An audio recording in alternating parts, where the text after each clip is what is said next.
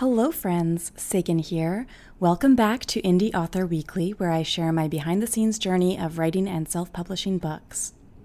Today's episode is a listener-submitted topic from Alana, who wants to know, how do you navigate creating the content, plot, and characters that you want against real or perceived pressures from readers and their expectations? This is a loaded question. I love it, and I have many thoughts on it. So I'm going to try to, keep this to a usual length of episode here on Indie Author Weekly. If you want me to expand on any of these areas, I would love to continue this conversation and add more to it in a future episode. So you can always email me hello@saganmorrow.com or connect with me at SaganLives on Twitter or Instagram to ask further questions about any of these sorts of areas. Okay, so navigating feelings of pressure, both real and perceived, is a major thing for an author. And that pressure can come from readers or society in general, or our loved ones, or other writers, or ourselves, all of these different areas. It can feel really uncomfortable to navigate that. There was an interesting thing that happened in Romancelandia Twitter a while back when a lot of people were saying that every romance author should include abortion in their stories to help normalize it and reduce the stigma. And I completely agree that that is important. But another part of me feels frustrated when things like that come out because comments like that come up all the time across the internet, right? These types of comments that say, every author should include X, Y, Z. Every author should include this in every single book so that we can normalize it, reduce the stigma. And these come out around so many different topics, which makes it really tricky to then try to include all of these things, right? So on the one hand, I understand the importance of including certain topics in our novels. Absolutely. But on the other hand, I don't think that any writer should be dictated what to write about. And if we all tried to do that every single time that people insist that we write about X, Y, or Z, then we would just be stuffing our books with tons of different really important issues or tropes, even if they don't fit with our original story idea. And frankly, it's okay if you don't want to include a particular concept or issue in your story. You don't have to do one thing or another. I wish that there was more of an emphasis on letting writers write what they want. This is important to do on your own terms. It's part of the entire purpose of being an author that you get to write whatever stories you like. This also reminds me of something that happened with the excellent and very talented author Lauren Lane earlier this year. She published a new book that was, I guess, less steamy than usual, and she received some backlash from readers because they weren't happy that she used the fade to black technique. And while everyone is entitled to their own opinion, at the same time, it kind of pains me to see people trying to dictate what a writer should or shouldn't write about and how they should or shouldn't write. If you find yourself frustrated because you can't find a book featuring one topic or another, then that is your opportunity to become an author yourself. That's what I did. I couldn't find the polyamory books that I wanted to read, so I decided to write them. And I also want to say here, I feel like we could go in so many different directions with this topic, but, I absolutely do think that critiques are really important. You can dislike a book for so many different reasons. You can absolutely critique books. There's zero problems with that. I obviously encourage you to do that. But it's just that it's when we start trying to dictate what writers should or shouldn't do that I don't know. I start to have many thoughts on it. Okay. So as an author, you also might find that there are some topics which you think, okay, that's a really important topic to include in one of my books, but it doesn't fit into this particular story.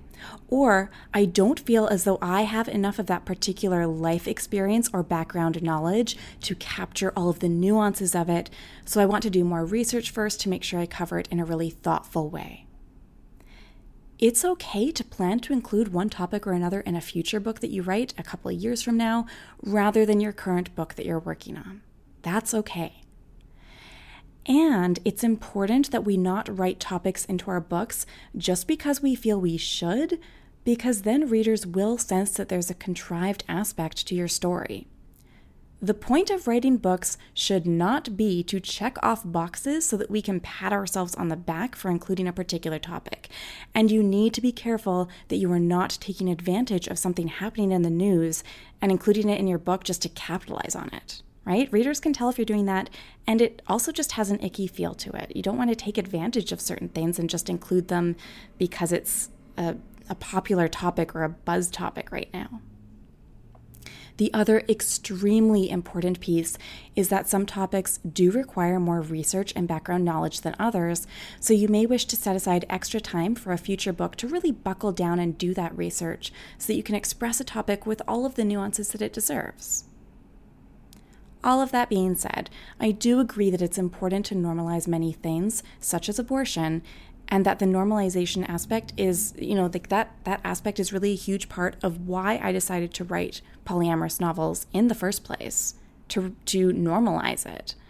So I think it's helpful to encourage writers to think outside the box and to encourage authors to use their platforms in meaningful ways, but at the same time, not demanding that they include one thing or another in every book that they write. Okay. So that's one of the things that I tend to think about when it comes to navigating real or perceived pressures as an author. Related to this, I have a lot of insecurities about my books not being perceived as progressive enough. So there was something really wonderful when a blogger recently reviewed my latest book, She Wants More, and had nothing but very lovely things to say about it.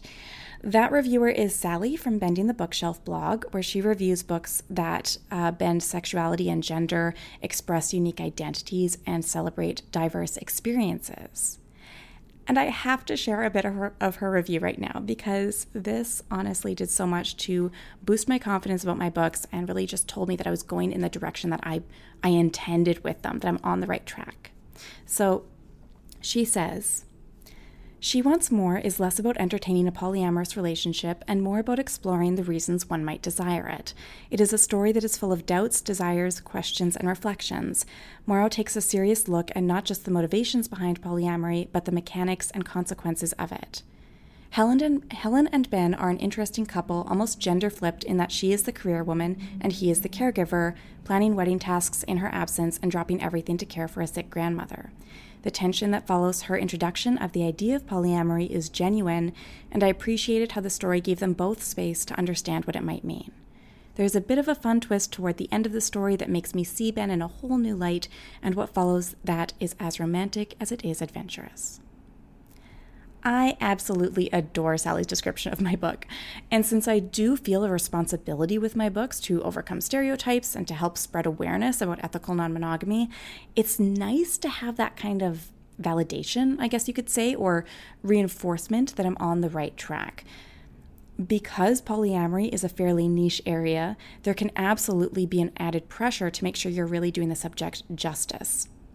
Right? It's not a super mainstream kind of topic, so you have to assume that when people are reading a novel that features polyamory or that is about polyamory, they're going to be taking many views from it, whereas if it was a more mainstream topic, then they might not take it with quite as much of a grain of salt. So it is tricky when you write in such a niche area. You do feel more pressure to make sure that you're doing a good job of it and accurately representing the community.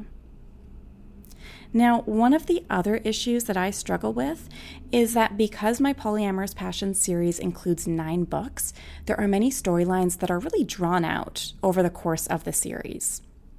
One of my biggest fears as an author is that some readers might be offended that a character thinks or acts in a particular way, when in reality the purpose of it is that it builds up to something else. Okay, so for example, in my next book, Being Good, which comes out in October, Helen has some passing comments in her internal monologue about the fact that Scarlett is single. And while her comments aren't negative per se, it's obvious that she is hyper aware of Scarlett's single status compared to Helen's situation of being in a long-term relationship. But in future books from Scarlett's perspective, spoiler alert, we get the inside scoop that she loves being single. She has no problem with it. And part of my intention with having Helen's attitude toward it compared to Scarlett's attitude is to illustrate how often these assumptions are made in our society and how completely unfounded they often are. Similarly, there are a few flippant comments made about unicorn hunting in Being Good, which might make it appear to the reader that I'm condoning that kind of behavior. But we'll see in future books that there are different consequences of it. So anyone reading that single book might find it a little dicey. All I can do is hope that readers reserve judgment of what my personal views might be, or about what the actual consequences are for the characters until the series is finished. At the same time, you can't include disclaimers for all of those things in every book. And you can't expect readers to take the situations in these books with a grain of salt. So that's just tricky to navigate, and as you can see, it leads to insecurities and nervousness as an author. I'm not really sure about the best way to get around that, other than to just cross my fingers and hope for the best.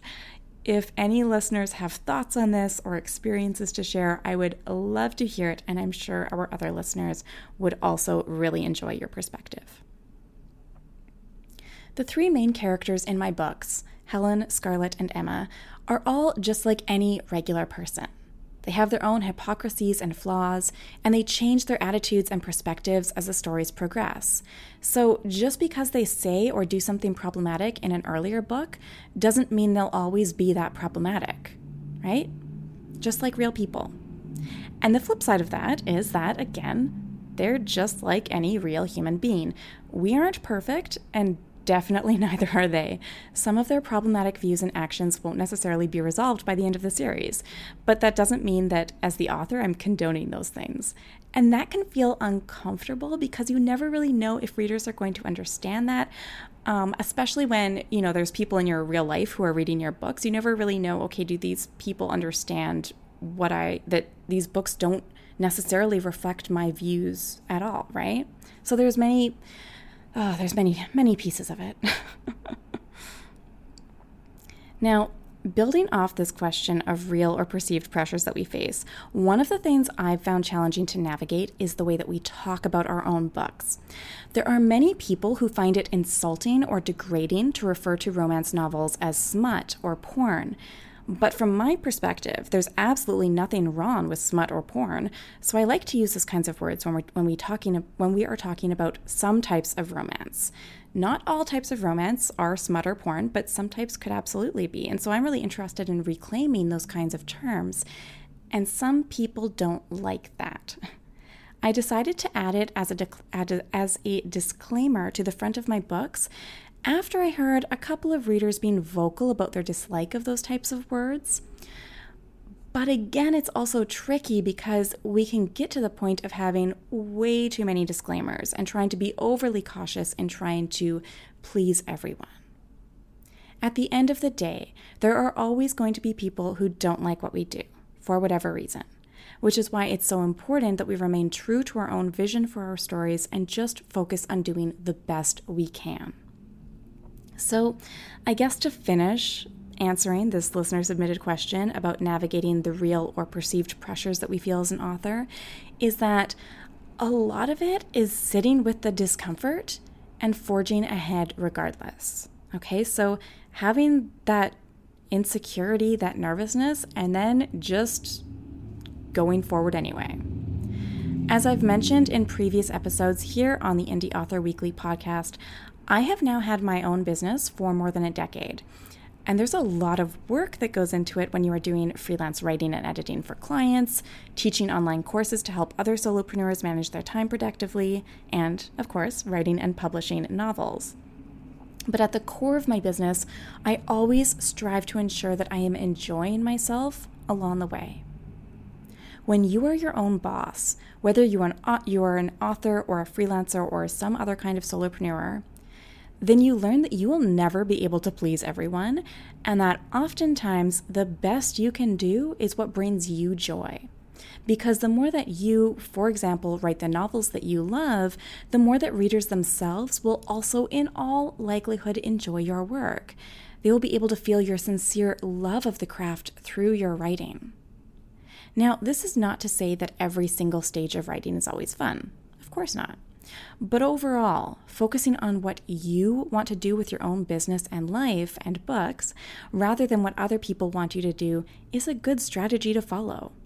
This is your life, your business, your book, and you get to make your own rules. And hey, doesn't that fit in nicely? Because that's the tagline for my entire Polyamorous Passion series. Make your own rules. It applies within my books to the characters' lives, and it applies to the writing process of the books too.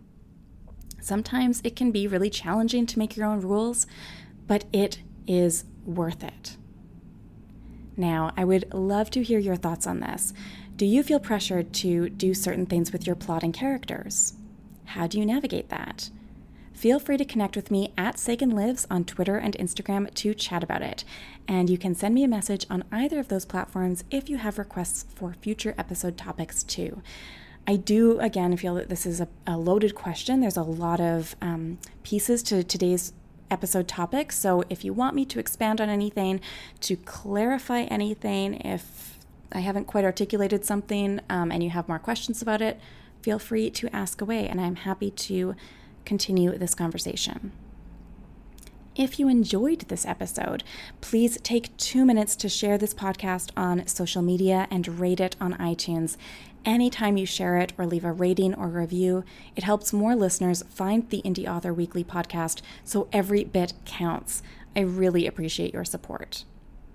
As with all the episodes here on Indie Author Weekly, you can access complete episode transcripts, sample chapters of the books, and a few other bonuses and goodies on the secret version of this podcast at saganmorrow.com/secretpodcast, so hop over there to check it out. Thanks so much for tuning in to the Indie Author Weekly podcast, and I will see you in the next episode.